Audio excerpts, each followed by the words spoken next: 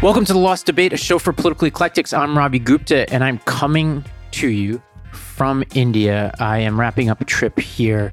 I'm working on a podcast with Crooked Media. It is a narrative series about India that will be coming out during the country's general election later this spring. And I'll say a little bit about some of my experiences in a bit. I can't really talk too much because it'll all be coming out in that show, and some of it's sensitive. But I wasn't sure I was going to be able to do an episode this week because I've really had a packed schedule. But there have been a few things that have happened that I think warrant attention. And they're also, I've had a long-running notebook of sorts of just things I wanted to mention briefly. But obviously the big news is this Robert Hur report, the special prosecutor on the Biden documents case. And, you know, the fact that he didn't prosecute isn't totally surprising to me because Biden and Pence and some people like this are, like my friend Jason Kander likes to say, it's the metaphorical equivalent of somebody who walks out of a supermarket and forgets to pay for something and then brings that item back and says, hey, I forgot to pay for this, right? That's essentially what happened to a lot of these people. That's different than, say, deliberately shoplifting, walking out. When somebody tries to stop you in the parking lot, you say you don't have the item. You go home, they call you again and say, do you have that item? And you say no, right? That's different, right? Now, this is not a segment for that.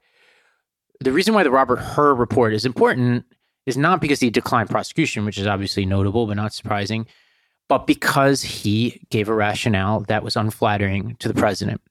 And he essentially said that this was a well-intentioned old man who's getting really forgetful, and the jury will sympathize with him.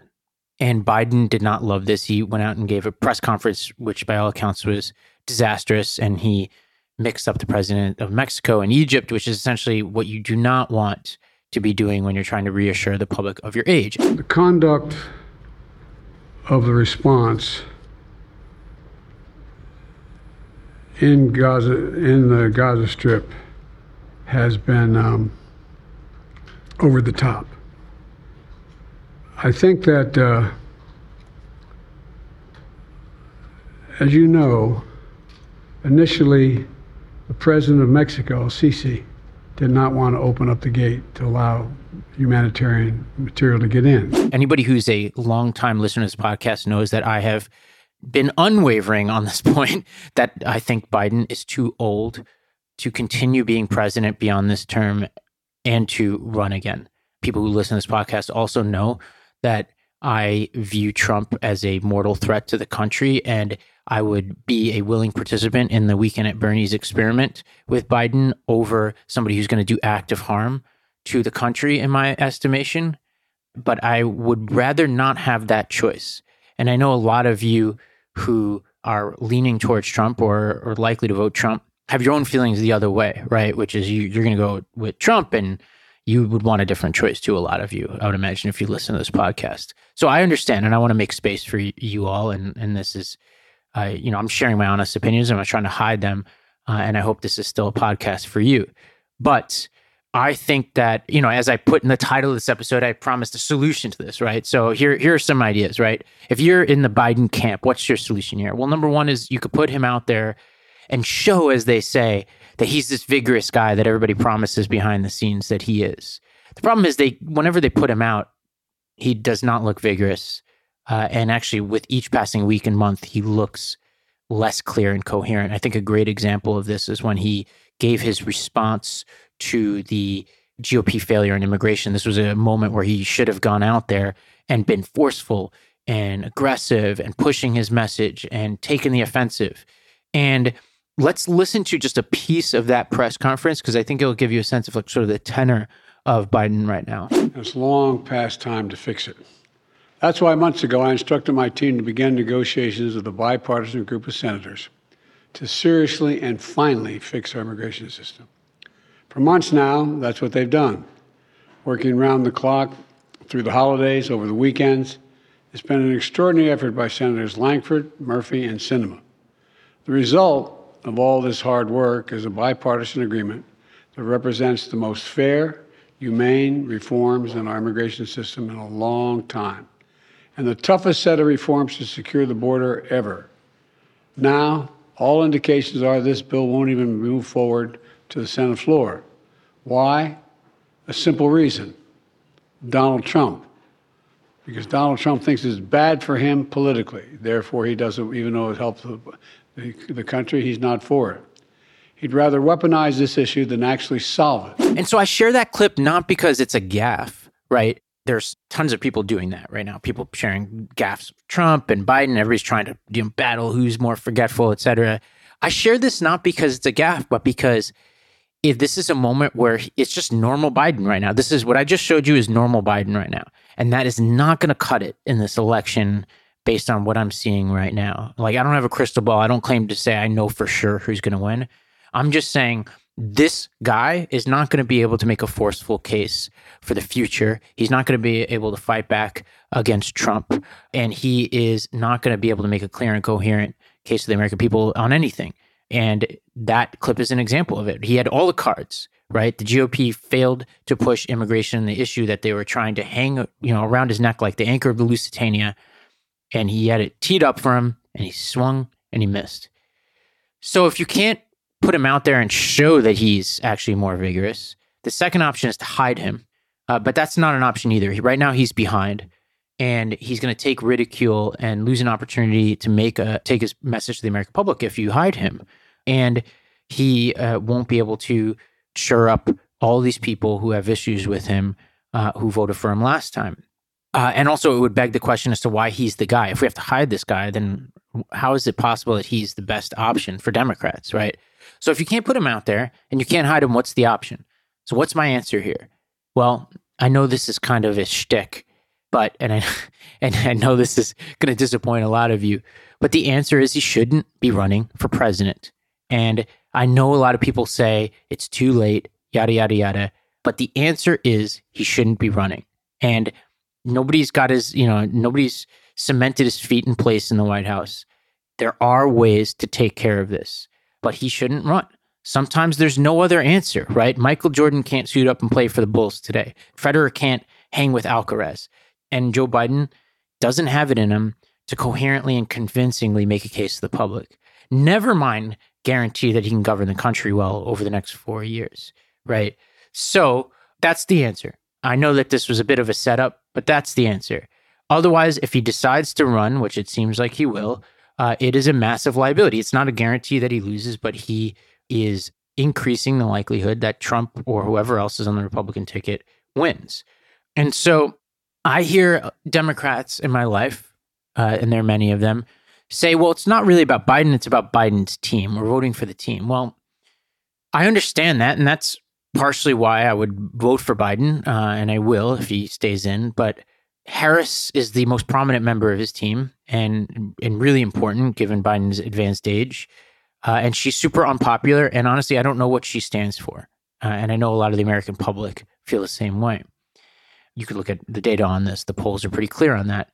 And voters don't care about anybody else in the administration that much, right? I hear people being like, look at all these great people. Like I heard Scott Galloway say, well, he's got Pete Buttigieg at the Department of Transportation. Nobody cares who's at the Department of Transportation, right? I care, you listen to this podcast because we're geeks, right? But how often do I even talk about Pete Buttigieg, right? I like Pete. I know Pete, but the voter's not going to vote for the Secretary of Transportation, right? They're not going to vote for the Deputy Treasury Secretary, right?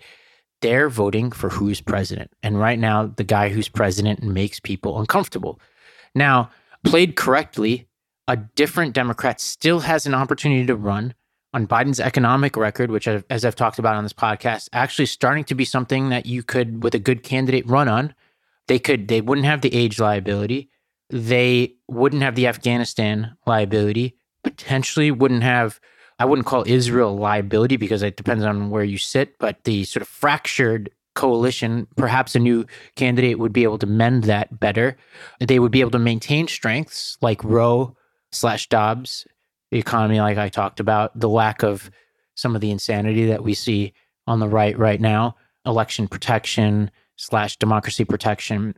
And they could also push bold ideas, and they would just be different, younger, vigorous. And I really believe that the first party to offer a halfway sensible alternative is all but guaranteed victory, right? If the Republicans went with Nikki Haley versus Biden, I think they crush the Democrats. If the Democrats go with Josh Shapiro or Gretchen Whitmer or Gina Raimondo or Wes Moore or Jared Polis or whoever, right? Any of those people, I think they are in a commanding position. Now, what would happen if Biden doesn't run? People talk about this like I'm talking about like going to another galaxy, right? They're like, we just can't. You can't, Biden can't, drop out right now. First of all, the guy's super old. What if he died? Like, of course, there are contingencies if somebody drops out of the race or can't run for any reason. And there are tons of articles about this, but the essential point here is it would likely go to the convention. And I know people are clutching their pearls like, oh my God, it would go to a convention. And, there are delegates and the delegates would decide. And there have been rule changes recently that allow delegates in almost any scenario to basically untether themselves and vote for whichever candidate they like. Now, is that as good as the voters picking? No, but Biden has put everybody in this position, and all the people around him, all the yes men around him have put us in this position.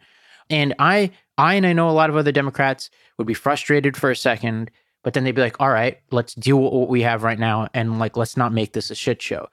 Now, let's remember, Lincoln was picked at a nominating convention. Used to be how things were done. And although it's not perfect, we're not dealing with a perfect situation right now. And so, yes, and there are also some delegate math where, as of today, people could get on the ballot in 11 states and territories if they really wanted to and could get something on the order of 485 of the 3,936 delegates. It's not enough, obviously, but it gets you in the game. I don't think that's the path here. I think the path would be Biden decides, hopefully with some advice from people around him, people who care about him, to go off into the sunset, say, hey, I have this record. I did what I could. I took us through this really important post-COVID period of time. I beat Trump, and now I'm going to govern. And I think it would be good for him personally, too. I think it would take the heat off of Hunter because the Republicans, I think, would be less motivated to go after Hunter in a world where Biden's not running again. I think it would allow Biden to be way more bold on things like Israel and Palestine, for example, because he wouldn't have to worry about electoral politics. And, let's assume that somebody of his age, based on what we're seeing, has a limited amount of energy. Like, shit, I have a limited amount of energy and I'm 40 years old, right? I have way less energy than I did at 25. It would allow him to use the limited energy he has to be a great president at the end of this term and continue to work with Congress. And maybe also it would unstick some of the dumb Republican politics we're seeing around things like immigration, where they're less motivated to stop Biden because he's not running again. Now, a lot of Democrats see things like the special election in New York and they say, all right, people keep saying we can't do it and then we keep doing it. Special elections are not the same as general elections, and midterm elections are not the same as general elections. The most motivated voters come out in special elections and midterm elections, and they tend to be more highly educated voters. And the Democratic Party skews in that direction right now. In general elections, especially ones where Trump is on the ballot, turnout spikes. They spikes on both sides, which is why Democrats won last time, but it will spike. And I think there's this survivorship bias out there that because things have been a certain way, they will always be that way. That special election happened in a snowstorm. The early vote plus the snowstorm made it the landslide that it was, but you can't count on that kind of stuff. It was also a special election in New York. It's such a limited piece of data. I'll give you some probably more important data, though limited, which is that Biden's approval rating was 55% when he was inaugurated. It's 38% now. You could assume when he was elected president in November of 2020, it was somewhere around 55%, right? It's at 38 now. When he was at 55% or whatever it was in November, just 44,000 votes in Georgia, Arizona, and Wisconsin separated Biden and Trump from a tie in the Electoral College. Let me say that again. 44,000 votes in Georgia, Arizona, and Wisconsin separated Biden and Trump from a tie in the Electoral College. And a tie in the Electoral College is a Republican win for reasons I won't go into. It's the math.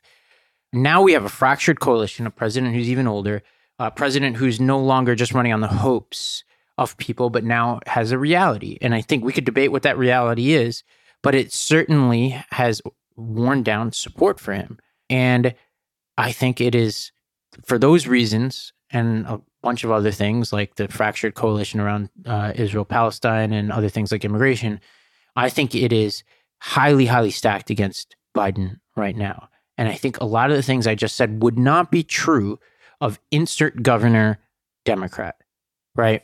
Now, people listening to this might say, well, okay, why are you devoting so much airtime to Biden? And I've heard this criticism about the coverage, that the coverage is so skewed on Biden's mental state and not Trump. And look, I don't think Trump is of sound mind. He has his own signs of dementia. Absolutely. And Kara Swisher said something interesting recently where she said that Trump is probably just a louder, more energetic man in decline. I probably agree with that. But I'm not persuading any Trump voters on this podcast to go off of Trump, right? I am a Democrat. Most of my influence is with Democrats. And there's nothing I can say about Trump that isn't said by a million other people. My insights are unique within the Democratic Party. But yes, Trump is in decline himself. He talks often as if he's running against Obama. He talks about Nancy Pelosi as majority leader. He just recently said that Biden's going to change the name of Pennsylvania. By the way, they never report the crowd on January 6th. You know, Nikki Haley, did you know they destroyed all of the information, all of the evidence, everything, deleted and destroyed all of it, because of lots of things. Like Nikki Haley is in charge of security. We offered her 10,000 people, soldiers, National Guard, so whatever they want. They turned it down. They don't want to talk about that. Like Obama dropped missiles and they ended up hitting a kindergarten or a school or the apartment house. A lot of people were killed. Well, if that's the case, he's going to end up being indicted when he leaves office. He meant well. The missile went in the wrong direction. Or we're not going to have Pennsylvania. They'll change the name. They're going to change the name of Pennsylvania. And then the things that the bigger issues with Trump are things that he actually intends to say, like when he encouraged Russia to attack NATO countries if they don't pay. Presidents of a big country stood up and said, well, sir, if we don't pay and we're attacked by Russia, will you protect us? I said, you didn't pay? You're delinquent? He said, yes, let's say that happened. No, I would not protect you. In fact, I would encourage them to do whatever the hell they want. You got to pay. This would be like a mayor telling citizens of New York that if they don't pay their taxes, he'll encourage criminals to rob and kill them. It's just immoral and insane, right? I don't think that man is fit to be president. And I have never wavered from who I think I'm voting in this election. And that is why I'm particularly urgent about this, is because I think that Trump is a mortal threat to our democracy. And I think Democrats are being insane here. And I'm not alone. My former boss, David Axelrod, has been on this corner for a long time. He's been talking about it. He started off giving Biden very gentle advice. Biden called Axelrod names. People from Biden's team attacked Axelrod. And this defensiveness and this idea that merely caring about this issue makes you an ageist or makes you wrong, whatever, it's just the wrong way to go about this. Every poll you've ever seen shows not just the majority of Americans, but the majority of Democrats are concerned about this. And people are just bummed out by it all. So I do think that Biden could drop out. I do think that it wouldn't be a disaster. And I do think it would be the right thing. I think it's the right thing if you don't like Trump, but I also think it's the right thing if you do like Trump.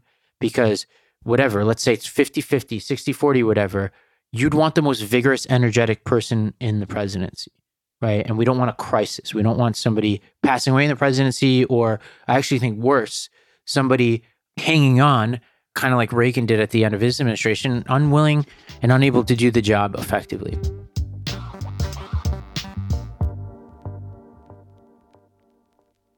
Okay, so a couple of the things that are sitting in my notebook. A couple of education items. I saw this announcement that just put a smile on my face, which is the Bloomberg Foundation and Northwell, which is a hospital corporation, are partnering in New York. They announced just recently, a couple of days ago, a partnership to design a career-focused high school that will help prepare students for well-paying careers in healthcare and to address the local healthcare talent needs. This was a huge partnership. So it looks like it's a $250 million initiative by Bloomberg that's going to span a bunch of states. So Boston, Charlotte, Dallas, North Carolina, Durham, Houston, Nashville, Philadelphia, Demopolis, Alabama, which is interesting, and Northeast Tennessee. The schools across the country are going to serve nearly 6,000 students at full capacity. And this is going to do all kinds of things. It's going to give kids more training-focused learning. It's going to give them exposure to people in the field. It's going to give them the ability to get college credit while they're there. The curriculum is going to be co-designed by people in the fields. Now, I think this is going to be a high concept type of thing where the execution is going to really matter, but I love it. And I love it in particular because right now the AAMC is projecting that we'll face something on the order of 124,000 doctor shortage by 2030. This amounts to more than all of the doctors practicing in the state of California right now. So that's the shortage that we would be facing by 2030. And in part because we are now seeing the largest generation of people retiring who have ever retired and will ever retire. And that's creating a lot of healthcare needs. There's a similar issue with nurses. New York alone is projected to face a shortage of almost 40,000 nurses by 2030. So this is great news. Love to see it. Another piece of education data, there was this report, we'll put it out there in our show notes, from the 74, which was a poll put out by an organization called the Current Project that showed that nearly 70% of Black single mothers of school-age children believe the country is heading in the wrong direction. Nearly 90% don't believe the traditional approach to public school meets their needs, and 56% have considered changing their children's school in the last year. 6 in 10 surveyed strongly agreed that they were more likely to vote for a candidate who supports giving parents more choice where their kids can go to school. This gets to some of the things that we talked about with the suburbs with Benjamin Harrold last week. Parents, particularly Black moms, who were my main constituency when I was a school principal, are not happy with their options. They support school choice. This should prompt the Democratic Party to be more on board with school choice. Some of them are, like the aforementioned Jerry Pauls, for example, or Barack Obama. Some are not, like Joe Biden, Jill Biden, Bernie Sanders, Elizabeth Warren, who used to be for these, who's now not for them. Data like this, I hope, will push them to reconsider. There was another piece of data which came out in late January, but it's just been sitting in my notebook, which is a Gallup poll, which showed that the majority of Americans supported the Supreme Court striking down affirmative action. And the crosstabs here are really interesting. Every demographic group supported the decision. 68% of adults, 68% of Hispanics, 52% of Blacks, 63% of Asians, 72% of whites. Every demographic group, including the demographic groups who would ostensibly be benefiting from this. That is interesting. And we will revisit the affirmative action debate soon. We've done so much on it, obviously. And then finally, Dartmouth is bringing back the SAT, ACT. Good for them. We tried to get the Dartmouth president to come on this pod. If you know her, send her a note. I would love to ask her about this. I really support this. I think this makes a lot of sense for reasons that are in some ways related to the affirmative action debate. I think that objective measures really matter. And I think, yes, subjective, qualitative ones have a place, but the mixture of the two, I think, is empowering. A couple of those small points. These are just things that have been on my mind. I thought that this was a really weird year for movies. And I think there are a lot of movies like Killers of the Flower Moon, which we're being told we should love, but they're so long and, to me, winding and almost disrespectful of the audience. Like, I think there's some of these people like Scorsese who just are like, I don't need an editor anymore. And then you have to sit through these long movies that don't seem to have a beginning, middle, and end. But I'm old-fashioned. I like the classical structure. I like a beginning, middle, and end. I like characterization. And I like editing. And I like a movie that is somewhere on the order of 2 hours or less. And there are two movies that are getting a lot of acclaim that I just saw in the past week or two that fit this bill. One is this movie called American Fiction, which is absolutely incredible. It's got Jeffrey Wright, who's insanely good in this. And I think our audience will love this movie because it touches on a lot of themes that we talk about on this podcast. It talks about race and America and what it means to be authentic. And like, you know, he is this writer who wants to be known as a writer, not just an African-American writer. And he faces a family crisis and decides to write a book that he thinks the market wants. And it's all about how he deals with unexpected results of that. There are just one powerhouse performance after another in this movie. Like Sterling K. Brown, I thought was like on fire. And I know he's been nominated for Best Actor for this. And I think he's not the odds-on favorite, but I think he should be. He's amazing. Another movie that I really loved was The Holdovers with Paul Giamatti.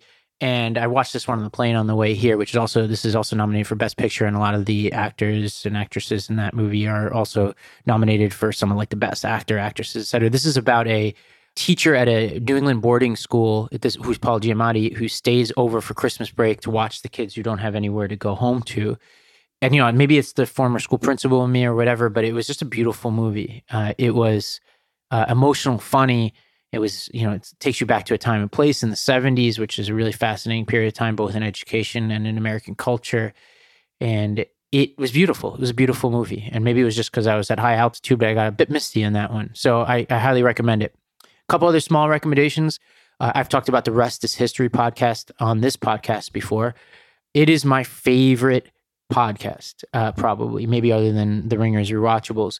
And I just listened to, on the plane, the 8-part, it's either 7 or 8-part history of the Aztecs. I had previously, I think like a week before, listened to their episodes on the Mongols and the Khans. And that's a good pairing, by the way, with this podcast called Hardcore History by Dan Carlin, where he did a multi-part series on the Khans and the Mongols as well. And it's just beautiful. It's amazing, good stuff, really thorough. For those of you who like the sort of Israel-Palestine stuff I've done, these guys are like historians who do that kind of stuff, And I came away with like an interesting thought, which is this idea that there's a West and a Western dominance and oppressor, oppressed, I think is challenged by the details of the history, both of the Aztecs and the Mongols, right? Like the Mongols are a good example where they were dominant, probably the most fierce dominant empire in history. And if not for some really strange circumstances, they would have invaded Europe and overtaken it and massacred huge percentages of the European population, like they did the Persians, like they did the Russians, like they did all the steppe people, like they did the Chinese, right? And you don't think of the Mongols as like a Western oppressor. They are the most vicious oppressors that have ever existed. And if not for an untimely death of a descendant of Genghis Khan, we would have no Europe today. And the imperialists of the periods of imperialism that we know would have been coming out of the Mongolian Empire. So it's kind of an accident of history. The Aztec history is interesting in its own way. Like the Spanish were as vicious and insane as you expect them to be. But what I didn't realize was that they allied with all these different tribes who had major beefs with the Aztecs, or who we call the Aztecs, which is actually not what they called themselves. And the Aztecs were vicious, and they, enslaved their populations around them. They had ritual sacrifice and all that. And it actually was an alliance of the Spanish and the tribes around the Aztecs who took on the Aztecs. Now, in the end, it was bad for everybody to join that alliance because the Spanish were every bit as vicious and terrible as the history books say. But the Aztecs were not, they were of their time, I would say. And then one final piece here, which is there's this podcast from The Ringer called The Prestige Podcast. They have a sub-podcast called Stick the Landing, which is all about final episodes of TV shows. Friday Night Lights is perhaps my favorite TV show on the planet, and Stick the Landing covered the final episode of Friday Night Lights, which is maybe my favorite episode of TV ever. If you are a Friday Night Lights fan, you will love this episode. It is nostalgia all over the place. It was a beautiful episode of the TV show, and it was a beautiful episode of the podcast. And if you haven't watched Friday Night Lights, you should do it. Season 2 sucks because it was the writer's strike, but everything else is amazing. And it's one of the rare shows that got better with time, and they rebooted themselves with Michael B. Jordan and others in their final 2 seasons in ways that were remarkable and amazing.